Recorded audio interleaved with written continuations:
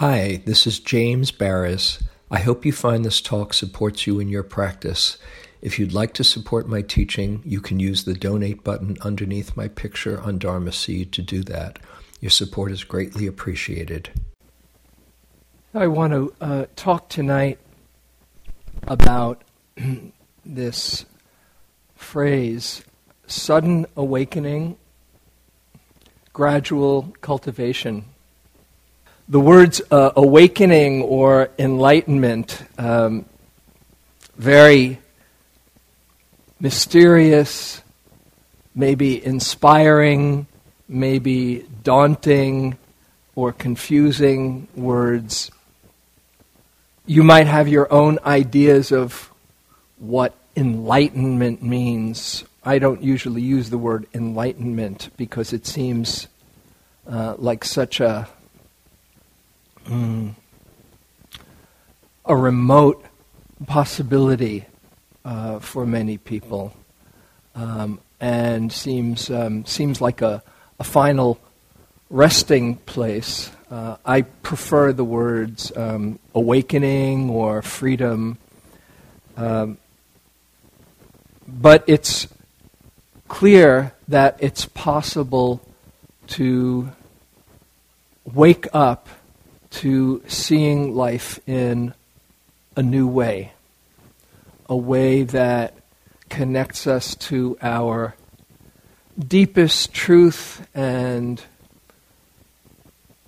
the goodness and the love inside that just wants to shine through when we don't get in the way. The Buddha's line that has always inspired me says, if it were not possible to free the mind of greed, hatred, and delusion, I would not tell you to do so. But it is possible, and this is why I teach. Some think of the word enlightenment or awakening as the end of the path. Oh, when I get enlightened magically 3,000 lifetimes from now, or 5 lifetimes from now, or who knows when, as some kind of, as I said, final place. But others think of awakening as really the beginning of the path. So it depends how you're defining it. If it is an opening to a very different reality that changes you, that shifts your perspective, or if you're talking about complete freedom. And I wanted to share just a couple of different models and then talk about this sudden awakening, gradual cultivation, which is a well-known phrase in certain Dharma teachings. In the Theravadan body of teachings, Theravadan, for those who are kind of not familiar with Buddhist traditions, the Theravadan means the way of the elders. Thera, Thera, means elder, and Theravadan, the way of the elders, and it is that's the body of teachings that come from Southeast Asia, from Sri Lanka and Burma and Thailand. They're practiced mainly now, and in India. They come from the Buddha. Those are the earliest teachings of the Buddha, using the discourses that have come down to us, the Pali Canon, and that's the lineage that the teachings from Spirit Rock come from, the Theravadan lineage of using the original teachings of the Buddha as the basis for practice. And then there's 2 other traditions for those who are not familiar. The Mahayana tradition, which is in China and Korea and Japan. This is a Mahayana monastery, a Chan monastery from the Chinese, and they welcome us even though we're Theravadan. They're very very, very gracious and really enjoy having us here. Some Mahayana sects or Tibetan sects, Vajrayana is the Tibetan teachings, look at the Theravadan as a kind of lesser, lower class, and Theravadan is sometimes called, somewhat pejoratively, the Hinayana. Yana means vehicle, so Hinayana, it actually translates as lesser vehicle. Mahayana, greater vehicle. Vajrayana, supreme vehicle. One friend says, had this line, lesser vehicle, greater vehicle, all vehicles will be towed at owner's expense. I've got the big car. But anyway, some of my best friends are Tibetan, and I say that playfully and also sincerely. Some of my most inspiring teachers have been from Vajrayana tradition. Anyway, in the Theravadan lineage, this idea of awakening is very much a gradual process. And there are, let's see if I can explain this quickly, 4 stages of enlightenment, what's called enlightenment in the Theravadan. And there is various fetters or defilements of mind that drop away. This is in the very classical. I'll give you the classical model, and I'm not a card-carrying Theravadan, so it doesn't always work in this way, but just the classical, how it's depicted. In the first stage of enlightenment is called entering the stream, where you've had a very profound glimpse that changes you. And in that first one, there are the first 3 fetters that fall away.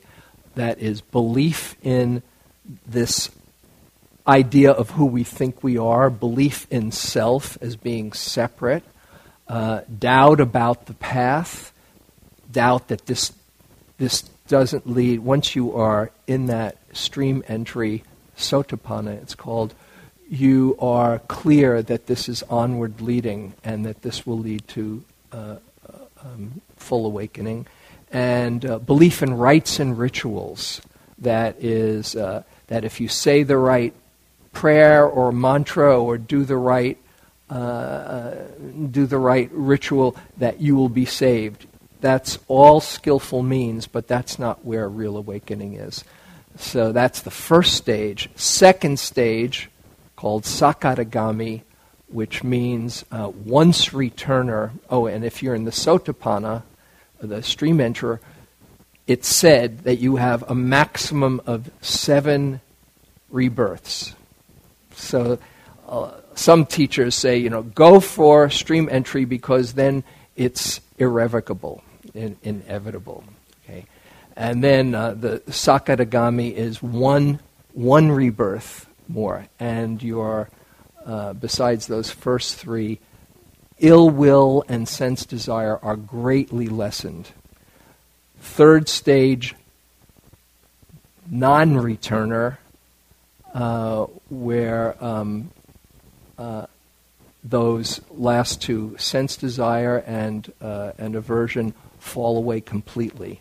And then in the 4th stage, fully enlightened, the last 5 fetters are removed, being attachment to material form, to this body, and also to higher states of concentration, attachment to immaterial form, that is higher formless, what's called formless states of concentration, and then the last 3 fetters, conceit, restlessness, and any kind of ignorance or forgetting.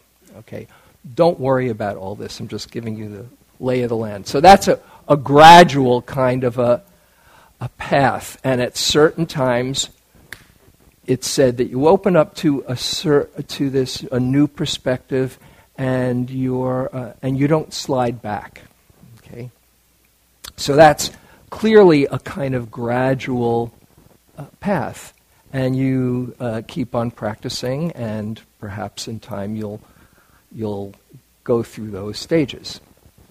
Who knows? I'm just telling you how it's what it says.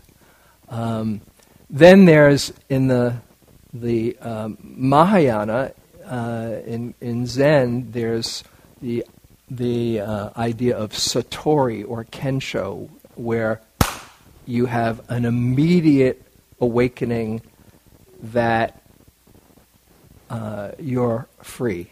It's said. Kensho is like an opening, a glimpse, in satori it's a deeper kind of fulfillment of that. So that's a very immediate, okay, wow, I've gotten enlightened. Of course, it's tricky, because if somebody says, I'm enlightened, they probably aren't, because there's a lot of I there. So it's a kind of very a paradox on that.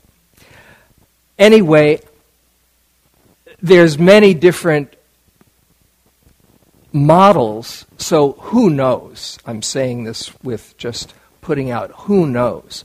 But one thing that is clear is that people, and you don't have to be a monk in a cave in Asia sitting for years and years, people right here in the Bay Area, or even in mid-America or any place, can have very profound openings that change the way we see things. They might happen on a meditation retreat, on the cushion. Often that does happen. It's not the only way it happens, but it's possible, and I've seen many, many times where, whether it's called deep, profound awakening or a very radical shift in perspective, it's very, it's not uncommon that happens. And certainly, even on retreats, many, many people see things in a new way that says, oh my goodness, I've never seen my life like this before. Sometimes those understandings are very, very deeply impactful. Might happen on the cushion, but it also can happen off the cushion. And actually, in the Pali Canon, there's many, many more instances. The Buddha gives a discourse, and at the end of the discourse, those lucky people in the audience, and they all had the eye of the Dhamma opened in them, and they saw clearly, which is, there's a certain wording that says they became awakened. Okay, so it can happen just by hearing a discourse. By the way, let me know if anything happens tonight, but you never know. Mm-hmm. But it can happen in the most mundane ways, and or maybe even strange ways. And if you have been a student or follower of Eckhart Tolle, who I highly recommend, who's the real deal. Actually, I've been listening to some I'm watching Eckhart Tolle videos recently again, and he's great. And his story is, he wrote The Power of Now and A New Earth. And his story is, when he was 29, he writes about this in The Power of Now, just at the very beginning. He was so severely depressed and suicidal, actually, that he was at the end of his rope, and he said to himself, I can't stand myself any longer. And then he heard those words and thought to himself, I can't stand myself any longer.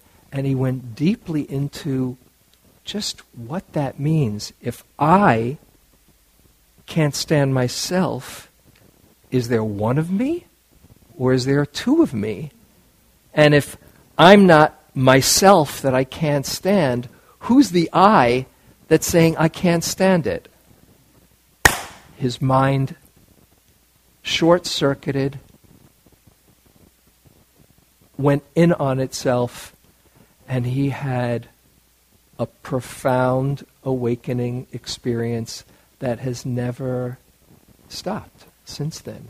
He went through about 2 or 3 years of tremendous disorientation, of integrating his new perspective, but he never went back to his old perspective, and he's a brilliant, quite free being.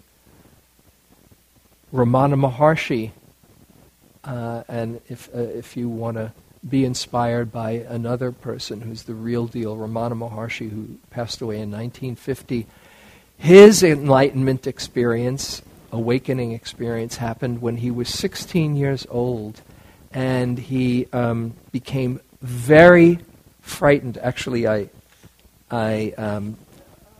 got it off as I was thinking of sharing about him. I got it off the internet, of course. Where else do you get it? But this is his description of his enlightenment experience when he was 16. It was in, and I'll just read it because it's interesting. It was in 1896, about 6 weeks before I left Madurai for good. And he went to this mountain, Arunachala, where he stayed for the rest of his life, that this great change in my life took place. I was sitting alone in a room on the first floor of my uncle's house. I seldom had any sickness, and on that day there was nothing wrong with my health, but a sudden violent fear of death overtook me. There was nothing in my state of health to account for it, nor was there any urge in me to find out whether there was any account for the fear. I just felt I was going to die, and began thinking what to do about it. It did not occur to me to consult a doctor or any elders or friends. I felt I had to solve the problem myself, then and there. The shock of the fear of death drove my mind inwards, and I said to myself mentally, without actually framing the words, now death has come. What does it mean? What is it that is dying? This body dies, and at once I dramatized the occurrence of death. I lay with my limbs stretched out still as though rigor mortis had set in, and imitated a corpse so as to give greater reality to the inquiry. I held my breath and kept my lips tightly closed so that no sound could escape, and that neither the word I nor any word could be uttered. Well then, I said to myself, this body is dead. It will be carried stiff to the burning ground, and there burnt and reduced to ashes. But with the death of the body, am I dead? Is the body I? It is silent and inert, but I feel the full force of my personality and even the voice of I within me apart from it. So I am the spirit transcending the body. The body dies, but the spirit transcending it cannot be touched by death. That means I am the deathless spirit. All this was not a dull thought. It flashed through me vividly as living truth, which I perceived directly, almost without thought process. I was something real. I was something real, the only real thing about my present state, and all the conscious activity connected with the body was centered on that I. From that moment onwards, the I, or self with a capital S, different from small self, focused attention on itself by a powerful fascination. Fear of death vanished once and for all. The ego was lost in the flood of self, big self awareness. Absorption in the self continued unbroken from that time. Other thought might come and go like the various notes of music, but the I continued like the fundamental note, that which is heard in the Vedas, a note which underlies and blends with all other notes. And he never went back to his small self. He also went through a few years of complete kind of disorientation, but then reemerged. So I don't recommend going for that, of course, as your prescription to completely either be suicidal or to be so frightened that you come out the other end. But often fear does do that and shakes us out of our complacency. Werner Erhard, that you probably many are familiar with Werner Erhard, who founded EST, and there's some things that maybe you might roll your eyes, but he had a very powerful awakening experience. He was driving down 101 towards the city from Marin, or the other way, I forget which it, when all of a sudden he saw that he wasn't who he thought he was. And many people, growing up in the 60s, I can tell you, many people had glimpses of awakening through altered states of consciousness. Again, not that I recommend that as a vehicle, but it's possible you see things in a new way. And once you see things in a new way, there's this line I love by Oliver Wendell Holmes, who says, a mind stretched by a new idea does not shrink back to its original dimensions. And probably everybody here can relate to something in their own development that made them see things in a new way. And so we had these mini openings, and even if you forget, you can forget, but it's there someplace in you.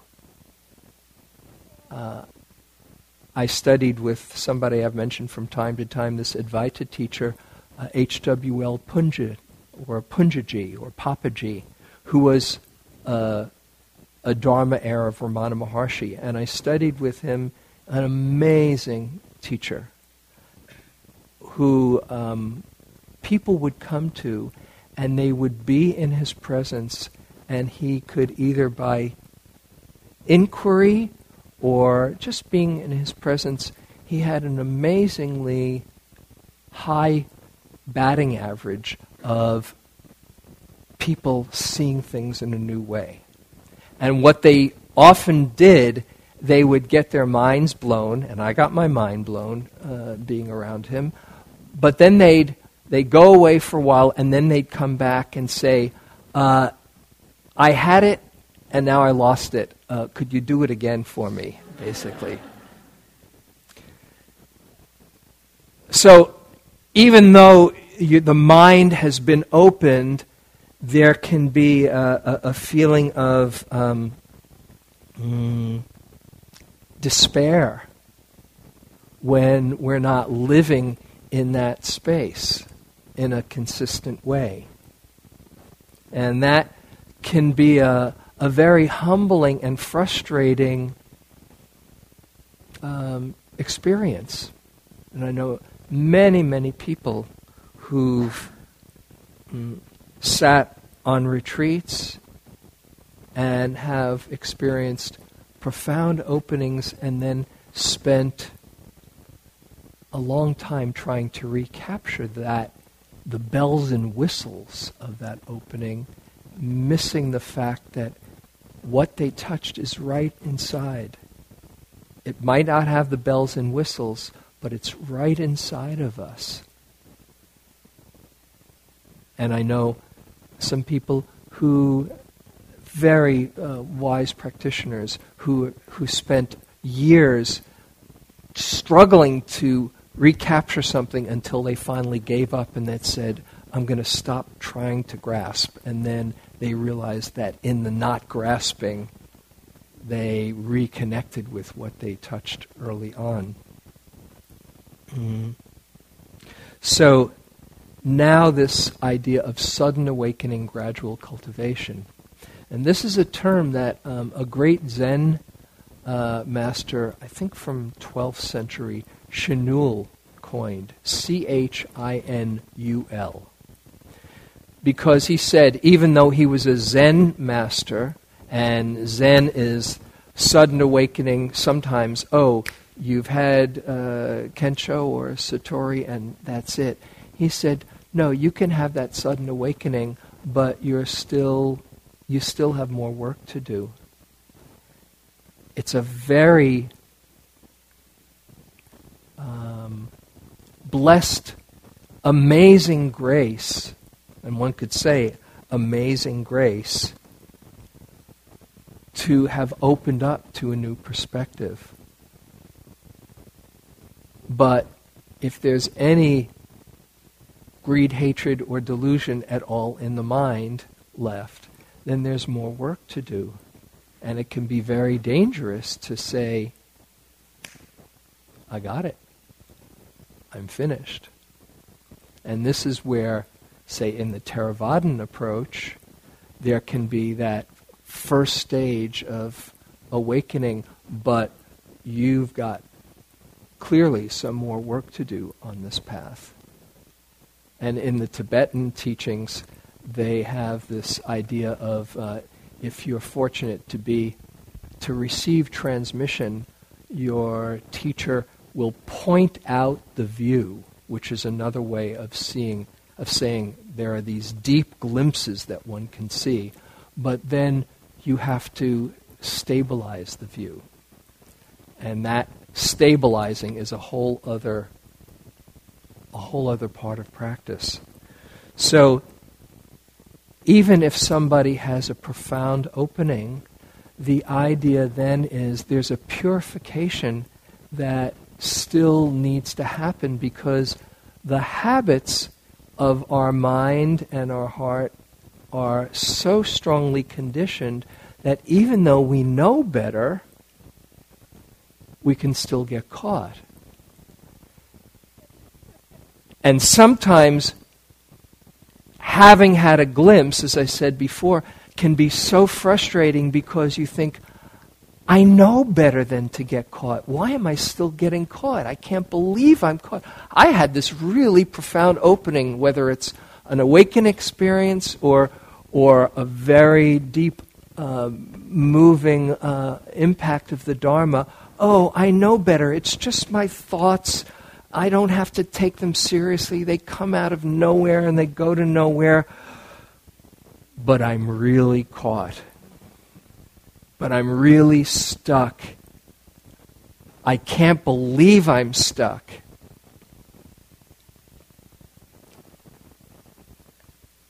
And so the gradual cultivation is realizing that there's no problem in this. That once you've seen something, your mind doesn't need to shrink back, and that what you're looking for is right inside. And the more you see, the more aware you are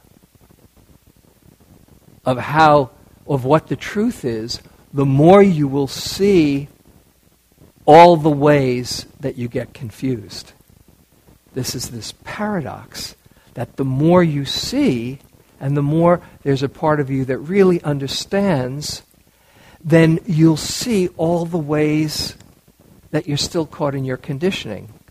There's this passage from Ram Dass, Be Here Now, and I've been mentioning him recently as such a significant benefactor for me. In Be Here Now, he says, I'll just read it. As you further purify yourself, your impurities will seem grosser and larger. Understand that it's not that you're getting more caught in the illusion. You're just seeing it more clearly. The lions guarding the gates get fiercer as you go towards each inner temple. But of course, the light gets brighter too. So the fact that you're seeing more, you can't pretend you don't see anymore. But if you at all identify with your experience and saying, oh my goodness, what a messy mind I've got, then you've missed the basic point that it's all conditions, all habit patterns of the mind. And if you can move, I often say this, if you can move from, oh, look at my mind, to, oh, look at how the mind works. That you are exploring the nature of the human experience with this laboratory that you've been given, and you don't take it personally, your pettiness and your insecurity and your judgments and your paranoia and your lust and your whatever it is that grabs you that you're afraid that people will find out, that part of being human, if you can see that and not beat yourself up for it, but see, oh yes, and here's the human experience, then even when you get caught, it can be, and in the best sense, should be a cause for celebration that you're seeing it. A line that I often use from Pema Chodron, she says, take delight in that which sees the dukkha. Not seeing it, you're bound to suffer. But when you see it, as humbling as it is, oh, I see it. Like the Buddha saying, oh, I see you, Mara. I've mentioned here before that after the Buddha was enlightened, there's a whole sequence of vignettes in the Pali Canon where Mara, the embodiment of confusion, the Buddhist equivalent to the devil, comes and visits the Buddha and says, there's about 20 or so vignettes like that in the Samyutta Nikaya, the connected discourses. Mara comes to the Buddha and says, in one of these vignettes that I love, you call yourself an ascetic, a real renunciate? You're sleeping 4 hours a night. What kind of a wimp are you? Trying to kind of knock the Buddha off his seat. And each time in these vignettes, after the Buddha is enlightened, the Buddha says, I see you, Mara. And Mara slinks away, curses, foiled again. If Mara can come to the Buddha after he's enlightened, cut yourself a little slack.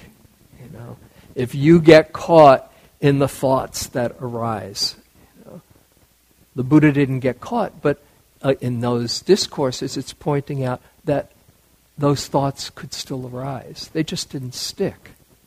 So it's not that you need to do away with those thoughts, just seeing them for what they are and realizing that this process is a process of purification, of gradual cultivation, even after you've had a deep glimpse of the truth. And sometimes the process is gradual cultivation. You keep on sitting and sitting, or practicing, or taking your Dharma practice to heart. And then you get these openings, a sudden awakening. And then there's more gradual cultivation. And then there's more openings. So it's not that you've arrived anywhere, but you keep on opening and opening, opening. Milarepa is the great yogi in Tibetan practice, and two stories about Milarepa around this. One is he was the guy who sat in the caves for years and years, living on nettles, and his skin supposedly was turning green because that was, it's like you eat a lot of carrots, you turn orange, you eat a lot of nettles, you turn green, And then he became awakened, enlightened. And somebody asked him, who was there when he was leaving the cave that he sat in for years, said, "What is the secret of your awakening?" And Milarepa, in typical outrageous, irreverent Tibetan fashion, turns turns his back to the guy, pulls up his clothing to reveal his butt, which is completely calloused. And he says, that's the secret, right? Lots of sitting, right? Like I said, that's not the only way. But even more, as you, I'll tell you the other story of Milarepa in a moment. When you've touched the truth, whether or not you call it a true enlightenment or awakening experience or something very profound that has shifted your perspective, don't miss the fact that life has revealed something to you that was somehow sensed inside. When there's that experience of aha, you know that experience of aha? We can have small ahas and big ahas. When you have a mind-blowing aha, oh wow, it's that there's something in you that has opened up to the truth, and you can't ignore it. Sometimes you can think that you've lost it, but that capacity to see the truth has been in you all along. That is what is sometimes called bodhicitta, the seed of awakening. It's in you all along. And when you take refuge in the Buddha, at the end of the sitting we did those chants, and the first one is, I take refuge in the Buddha. It's not just to that historical figure that lived in India 2,600 years ago. You are taking refuge in your own Buddhahood, your own capacity to awaken. That's why the Buddha taught, not so that people could say, hey, you're pretty wise, but he said, we all have this capacity. And so to realize it's right inside of you, if you've been graced with a really impactful opening, don't try to recreate the bells and whistles. That'll just get you frustrated. But know that something inside of you is calling all the time if you can quiet down and listen enough.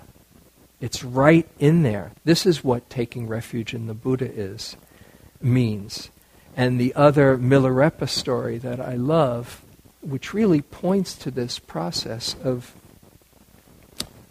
awakening and purifying, is the image of Milarepa who has his hand to his ear. I've mentioned this probably a few times here. You can always tell the Tibetan Tanka with Milarepa if he has his hand to his ear. That's Milarepa. Because what Milarepa is doing is he's listening to the 100,000 Dharma songs. There's a great treatise, the 100,000 Songs of Milarepa. And he's listening inside. He's listening to the truth. And our practice of learning to be mindful is listening to the truth in every moment. In this moment, here's the breath coming in and out. That's the truth of this moment. This moment is a sensation. Here's an itch. Here's a fear. Here's love. Here is a sound. You're training yourself to listen to the truth, what's true in every moment. And as that habit develops more and more, you're getting better and better at listening to that deep, deep truth that's right inside. Because what it takes is quieting down enough so that the static doesn't get in the way. The static of stress, the static of confusion, the static of believing your thoughts. When you go beneath your thoughts, there's a place of genuine peace and understanding and love that probably each of us has touched. But to more and more realize that it's here if we can listen with skill and trust that we don't have to figure it out. This is right here, right now, available to us. As Ram Dass says in Be Here Now, he says, the next message you hear will be the next message you hear. Life is calling to us all the time. The question is, do we have our radar out or our frequency open enough to see the lessons that life is giving us? And this is what taking refuge in the Dharma is about. For me, taking refuge in the Dharma is another way of saying that life is giving me what I need in this moment to wake up if I can hear it carefully enough. And as long as we're facing in the right direction, this is where the sudden awakening and gradual cultivation is so powerful that if you've been touched enough to say, I'm going for it, I'm going for happiness, I'm going for purity of heart, I'm going for freedom, whatever it is that you're going for, whatever's touched you in a very beautiful, profound way. Once you've heard that and you say, I'm going for it, and you're committing to face in the right direction, it doesn't matter how long it takes. And one can see it as a path. I'm here, and when I get there, wonderful. But one can also see that in every single moment is a moment of freedom. You don't have to wait some time in the future. It's right here, and in this moment I can be free, and in this moment I can be free. And the more those moments are developed and there's a trust in the process, all the purification and the stuff that gets in the way are little by little, the obscurities are removed. And however long it takes, as long as you're facing in the right direction, that's good enough. I'll leave you just one last image that I like, perhaps some of you have heard of, that Joseph used to give, of the path of practice, or the trajectory of practice. He said, at the beginning, it's like there's a hill, a steep hill, and a ball on the top of the hill, and it's not easy for that ball to remain on the center, because it's very steep and there's not that much of a landing place. That's like the beginning of practice, where it's not so easy to stay centered. As you keep on practicing, even if you've had a glimpse of that cultivation, it's not so easy to stay there. As you keep on practicing, and the hill becomes leveled out through, as Milarepa pointed, all of that sitting time or practice, Dharma practice time, then it becomes flattened out, and there's it's a flat ground, and you put that ball on the center, and it takes a gust of wind to be blown off. As you keep on deepening your practice, the hill becomes a valley, and that ball pretty much is there in the center. It might get blown off. Winds happen, and it can get blown off from time to time, but this is where it naturally comes back to. So whether that awakening is up here or in here, it doesn't matter. If you keep on cultivating and deepening your practice and face in the right direction, that's all that counts. And every single moment counts.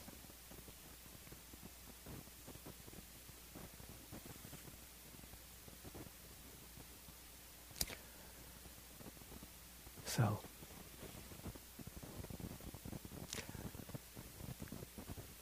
there's maybe time for a question or so, if anything has come up from that. Question or comment? Going once, twice. Here's one right behind you. And put it right next to your lips. Yeah. Hello. Yeah.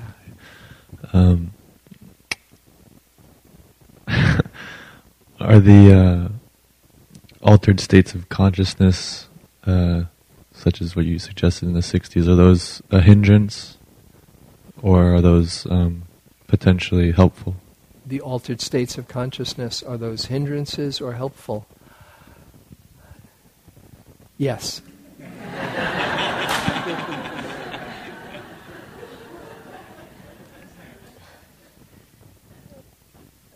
It's a kind of,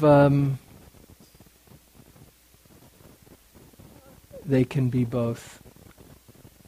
Certainly, it's not a sustainable kind of understanding. That's why Ram Dass wrote "Be Here Now," because he thought if he could keep on taking enough LSD that he'd stay there, and saw that that wasn't it, and that made him go to India. If you haven't read "Be Here Now," I recommend it highly. Because he wanted to find a way to really stay in the places that he'd open up to.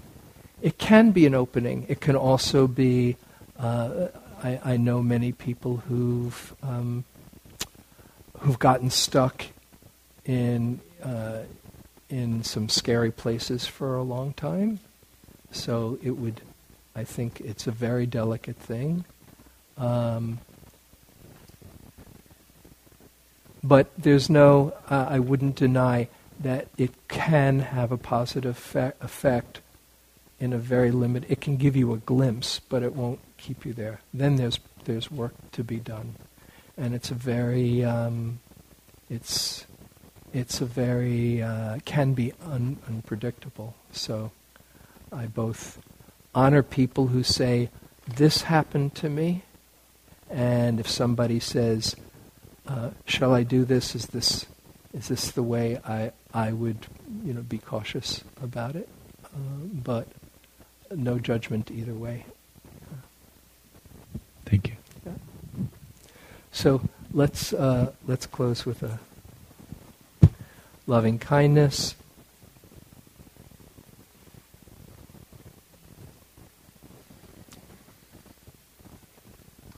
And just whatever got you here, there's amazing grace in your life.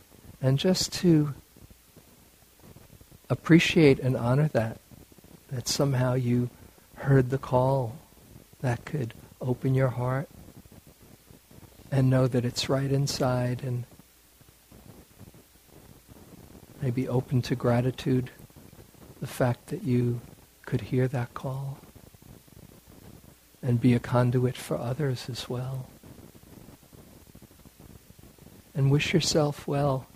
May I open to all the goodness and love and wisdom inside. And may I share my love well and be free. And then to extend that out to everyone here and all beings in all directions. May all awaken to their true nature and share their love well. And may our coming here together be for the benefit of all beings everywhere.